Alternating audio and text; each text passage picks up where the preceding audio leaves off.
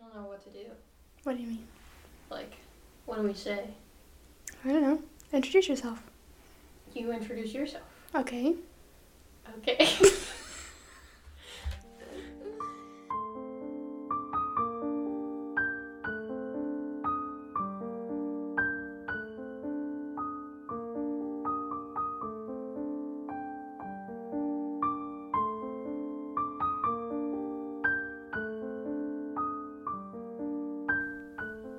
Hello.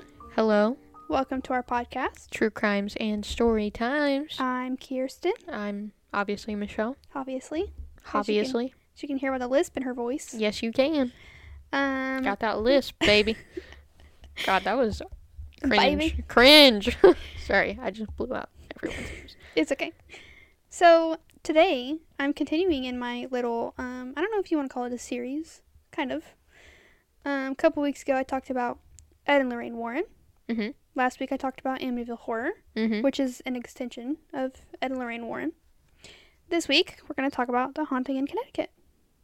The movie, Dun. I don't know if it's not really a true story, but Apparently, it's supposed to be based on one? apparently it's supposed to be. Okay. When I did my Ed and Lorraine Warren research, if you listen to that episode, talked about how supposedly this house was haunted because it was over a what's it called? What is that hand movement? Where they keep dead bodies. A cemetery? No. Where they do all the cleaning of the bodies. A funeral home. Yes. There you go. I don't know why I couldn't think of that. I want to say it's called the mortuary, but That's what I was going is to that say. it? That's what I was going to say, but I didn't know if that was the right word, and I didn't want to sound dumb. mortuary.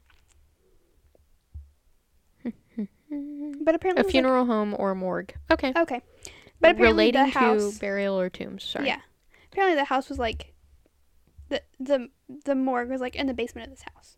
Oh. Basically. Well, that's lovely. And supposedly haunted the people that lived there, but then like everybody else that lived in the house never experienced anything. I think we did talk about that briefly. So, but that's the case in a lot of their cases. Mm-hmm.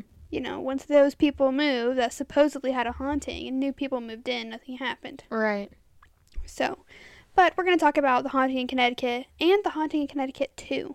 Oh. I didn't know it was an extension of. Part 1, Part 2. But all in one part. All in one part. Also, when you're listening to this, it will almost be Christmas. Yep. Happy And, holidays, people. We will not be having an episode come out No, we won't. This is our last recording. of the year. Yep. Nuh-uh. Mm-hmm. We'll record on the 31st. Okay, but like it won't be released till after the year's over. Yeah. So this is our last recording of the year So because we'll we see do you not guys in the new year. Yeah. We will not be recording for the week of... Okay, Christmas. so our next episodes will be posted on the 21st and the 23rd. We will not be recording the 24th or 25th. The next recording will be New Year's Eve, which makes sense because me and Kirsten have to celebrate our birthdays. Holla. Hey, 24. 24. I'm already there. What's her? 24. What year is that? Like, you know how, like, 22 is like your Taylor Swift year, and then 23 is like your 24. Michael Jordan year. 24. I don't know what 24 is. I don't know. I need to know. I know. I'm sorry. Sorry, people. I'm getting sidetracked. Oh. I looked up 24 years. It said 24-year-old woman killed in suspected DUI crash. Oh my goodness. Okay. I'm going to get canceled for this, but isn't 24 Kobe Bryant's number? Maybe it is. Is it? Because I think... Hold on. I think it is. 24. That sounds right to me. I'm going to get so canceled if it's not. Nope, it is. Oh, I'm so smart. I think Austin actually said that. Like, 24 is your Kobe year. Okay. So we're leaving our Michael Jordan year and going We're to our Kobe year. Kobe year. I'm cool with that. R.I.P. For real. To a real one. To a real one. Speaking of R.I.P. to a real one, did you see that, you know who Twitch is? He was... I saw that. Steven Twitch. I think that's his... Steven? Yeah. Mm-hmm. He passed away this week. Mm-hmm. Super sad. I didn't know who he was, but yeah. You didn't? No. I did. Who was he? He was, he was on So You Think You Can Dance. Mm-hmm. He was on a bunch of stuff, but I knew him because he was Ellen DeGeneres' DJ for her show. Oh. For Okay. forever. And Ellen has been canceled for a while. So. Yeah, she has. But I did used to watch her show Oh, with my grandparents. I mean, yeah. When I lived who with didn't them. watch her show Yeah. once upon a time? I just meant recently. So, like, I literally woke up on Wednesday, on my birthday, and was like, on Facebook, and was like, he passed away. I was like, man. R.I.P. to that another is real one. Something that you don't want to wake up to on your birthday. No. All right. Yeah. Moving on. Anyway. So. Having a little rant here at the beginning. Yeah. The Haunting in Connecticut. In 1987, Sarah Campbell was driving her son Matt home from the hospital where he had been undergoing cancer treatments. This is the movie. Okay. By the way. I was like, wait. Is this real or the movie? This is the movie. Okay.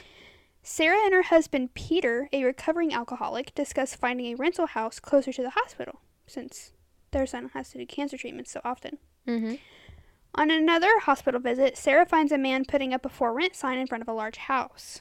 The man is frustrated and offers her the first month's rent free if she will rent it immediately. Oh. Obviously, if, you're so far behind in, medical bills for your son, that's, really going to pull you in. Right.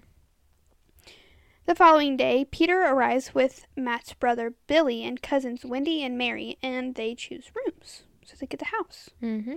Matt chooses the basement, where there's a mysterious door. Okay. After moving in, Matt suffers a series of visions involving an old bearded man and corpses with symbols carved into their skin. I missed it, but I was going to say that's where he fucked up. That's where he fucked up. Choosing the basement. Mm-hmm. Where there's a mysterious door. Mm-hmm. No, thank you. The next day, Peter learns that the house was supposedly a funeral home. The room behind the mysterious door was the mortuary. Even more weird. Yeah.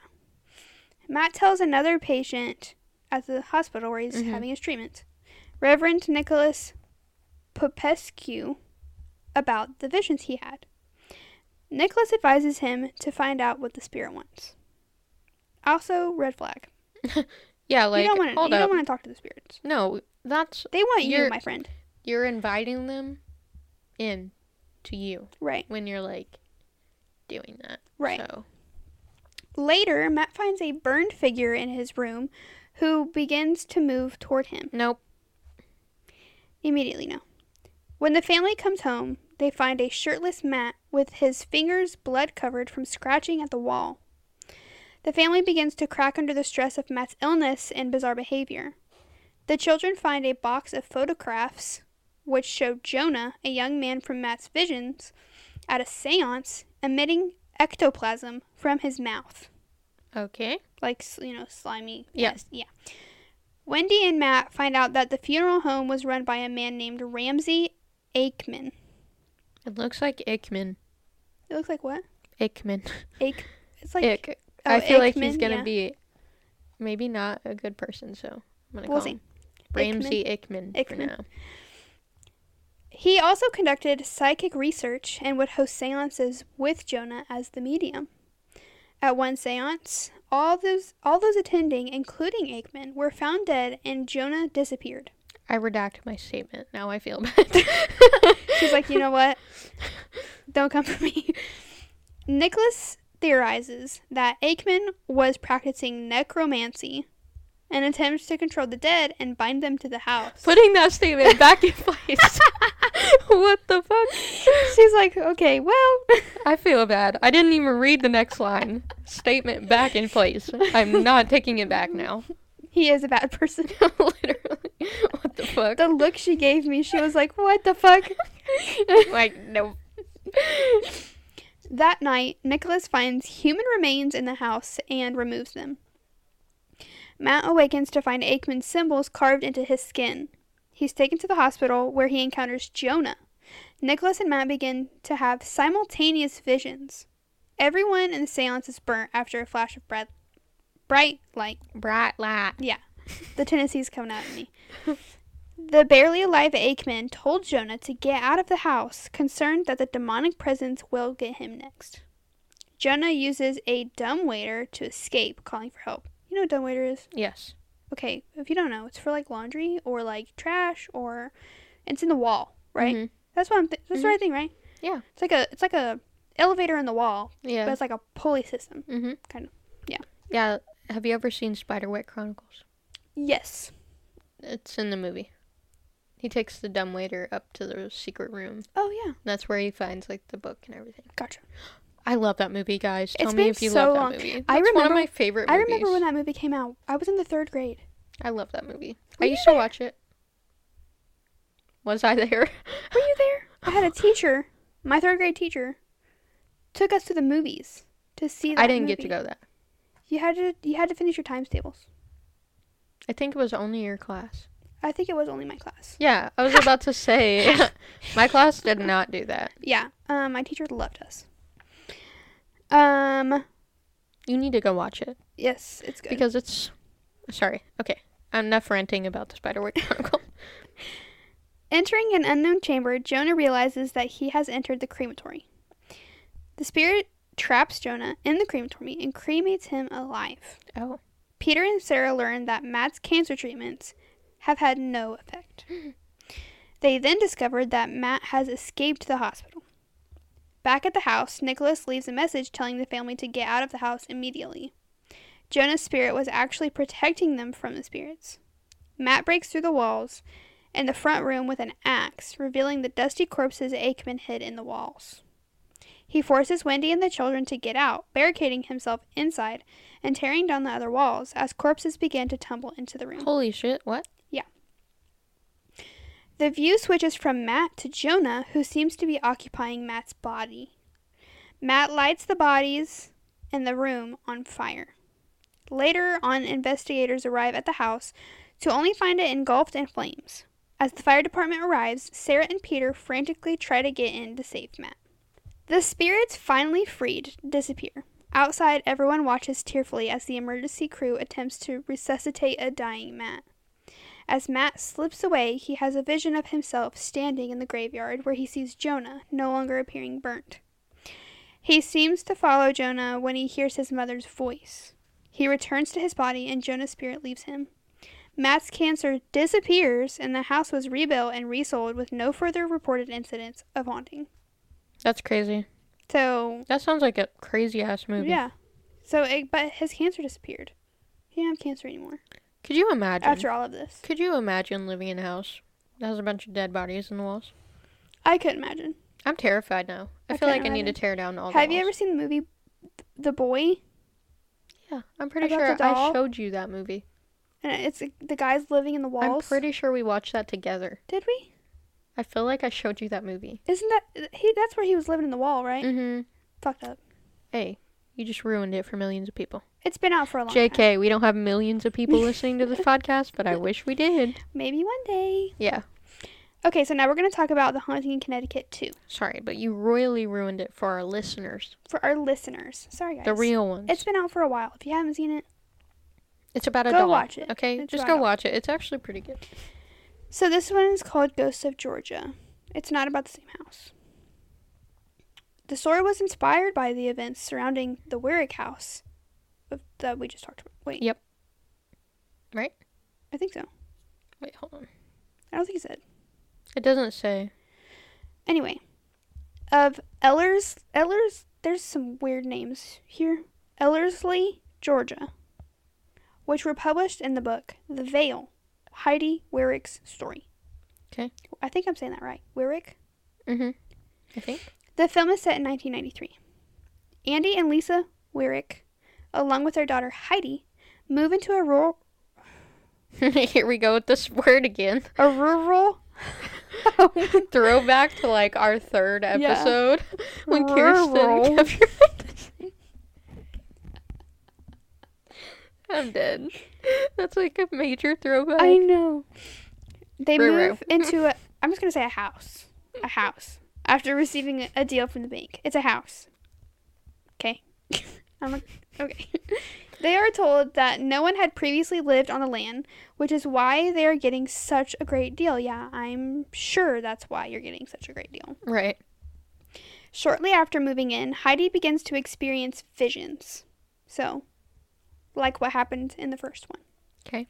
After a visit from Lisa's sister Joyce, it is revealed that Heidi, along with her mother, aunt, and grandmother, were born with a veil over her face, allowing the women of the family to have visions. So not like a physical veil, but like a spiritual veil. Yeah, I get you. Joyce embraces her visions, but Lisa tries to prevent them with the help of medication to no avail, as she begins to have nightmares and visions of her mother. One of Heidi's visions is of a man she calls Mr. Gordy, who tells her things to prove his existence, such as money being buried in the garden and a swing being deep in the woods. Okay, but no swing being deep in the woods. Yeah, no thanks. That's the weird. Money. Okay. Thank Yeah, you. let me know where the Thank you money's for at. that. But I'm not going in the woods. Yeah, no. When these things turn out to be true, it is revealed that Mr. Gordy had in fact owned the house before the Weirigs. To test Heidi's knowledge, Joyce and Lisa do some research and ask Heidi to pick Mr. Gordy out of a bunch of old photos, which she does. Lisa begins to have visions of a figure coming after her and her daughters and starts to worry about the sanity of herself and that of her daughter, which leads her to tell Heidi not to speak to Mr. Gordy anymore. One day, the family receives a visit from the local pastor, who tells them that their property was once part of the Underground Railroad and that a station master lived on their land.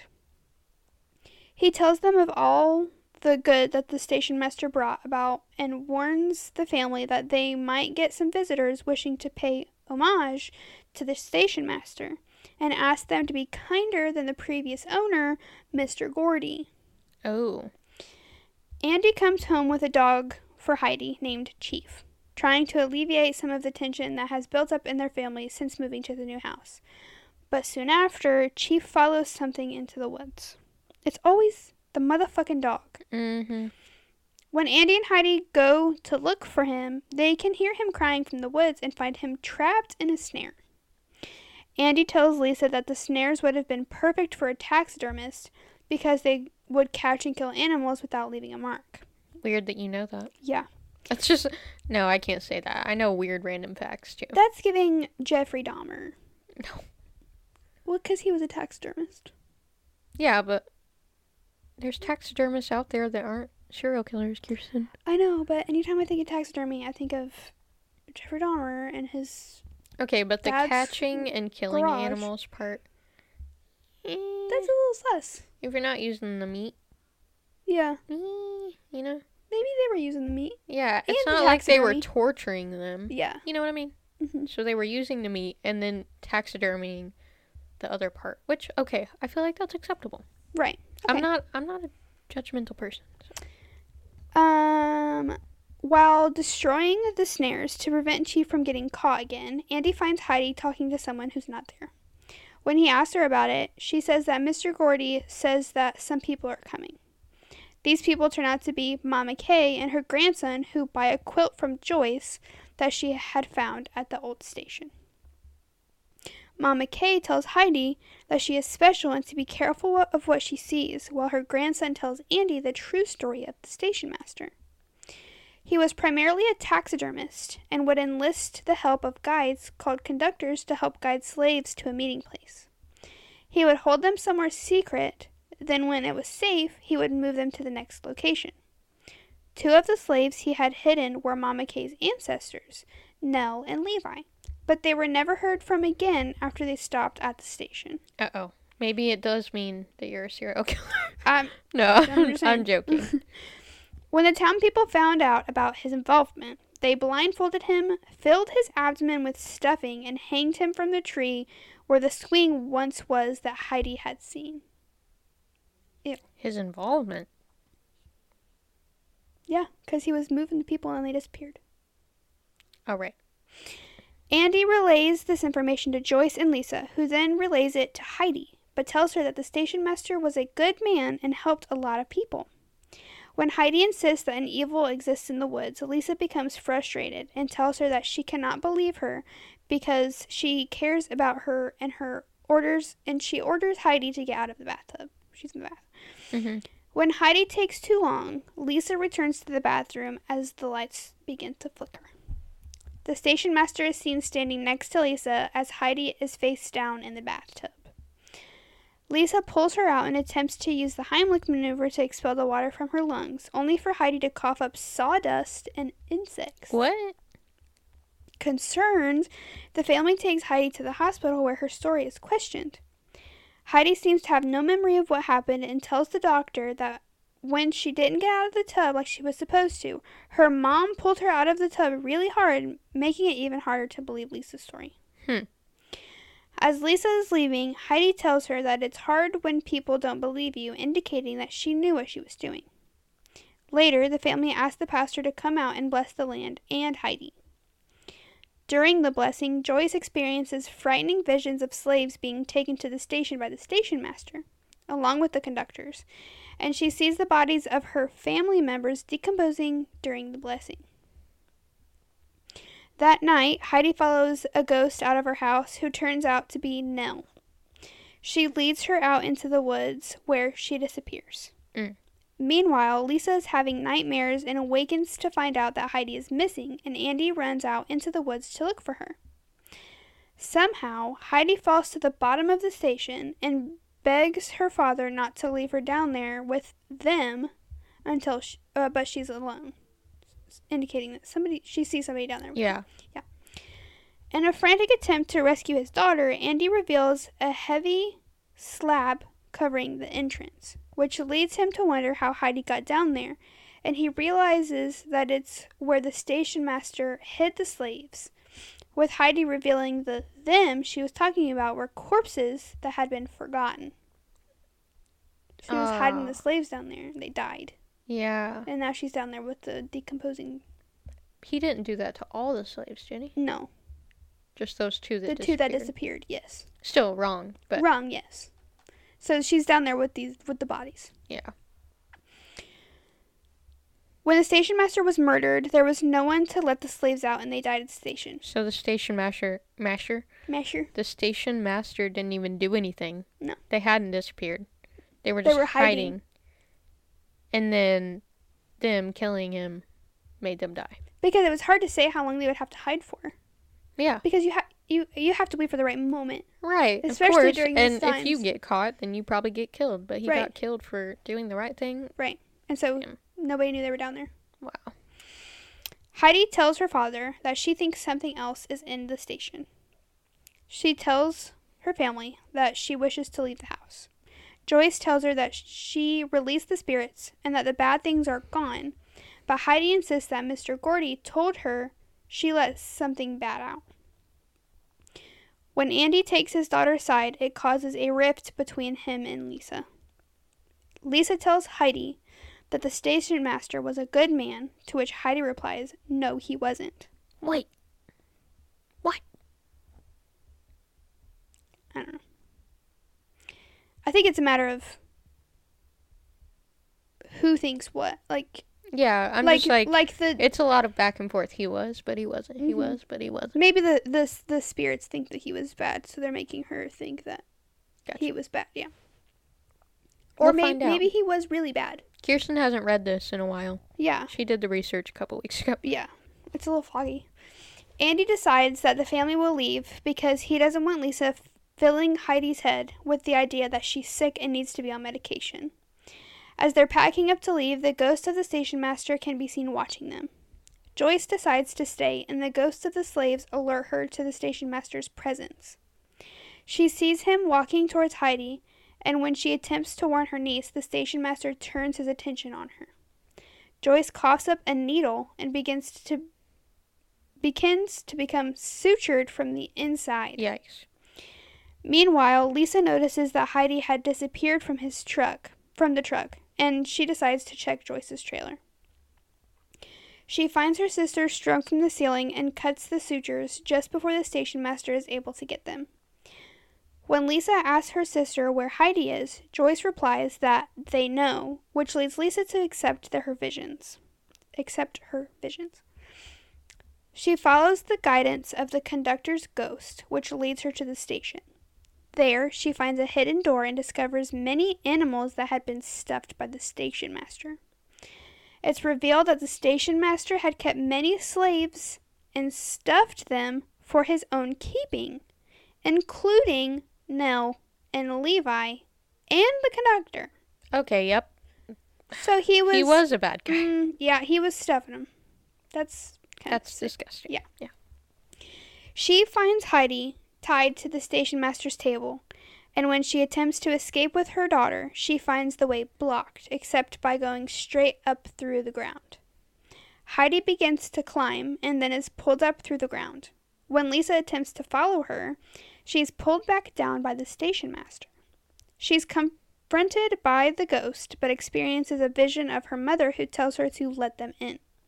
She finally embraces her visions and finds out that the station master had told Nell, Levi, and the conductor that he would be back for them, but traps them instead, leaving them to starve so that he could stuff them. Learning the truth, it allows their spirits to be freed and have their vengeance on the station master. The station master's death is revisited, but instead of it being the townspeople who murder him, it's the spirits of all those he had killed. Makes sense. This allows Lisa to escape and the station master's spirit to be destroyed. It is then revealed that the person who had pulled Heidi through the ground was actually the spirit of Mr. Gordy, who was the station master's descendant and was acting as a protector of the Wyrick family. 2 weeks later, Andy attempts to hang a tire swing for Heidi. Lisa and Joyce speculate about why Mr. Gordy hadn't wanted people on his land and had come to the conclusion that he wanted his ancestor to be remembered for the good that he did and not the bad. Meanwhile, Heidi is struggling to ride her bike when it suddenly straightens up. She turns around to see Mr. Gordy, and he sends her off to ride happily where she sees the spirits of Nell, Levi, and the conductor heading off into the woods, finally free. Aww. She turns around and sees Mr. Gordy waving goodbye to her before he turns and walks away into the afterlife, satisfied that the Wyricks are safe. In a text epilogue, it's revealed that the Wyricks remained in that house for another 5 years. Lisa's visions have not returned, and that Heidi never saw Mr. Gordy again. The final shot shows photos of the real-life Heidi and Mr. Gordy and the entire Wyrick family. That sounds like a good ending. It was a happy ending. Seems like a decent movie. Yeah. But that was The Haunting in Connecticut and The Haunting in Connecticut 2, Ghosts of Georgia. Georgia. I hope you guys liked my episode. Thanks for listening. Oh, are you signing out already? I just said thanks for listening. Make sure you go follow us on our shows. The link will be in the show notes below. Mm-hmm. And we'll see you guys in the new year. Yep. I'll be back with true crimes. What just came out of my throat? Yep. Happy I'll be New back Year. with Happy holidays. True Crimes when we come back. Yep, and I will be back with the Stowie Times. And the Patreon. And the Patreon will be up. Yep. We're gonna get it. The Patreon's gonna be up. It's almost finished. Kirsten's been working really hard. It might be finished already. I have to have Michelle look over it and double check some things. We gotta talk. Chit-chat. Not in a bad way. Just in an agreement way. She's gonna tell me how much I suck. No, I am not. I'm just kidding. Thanks for listening. Bye.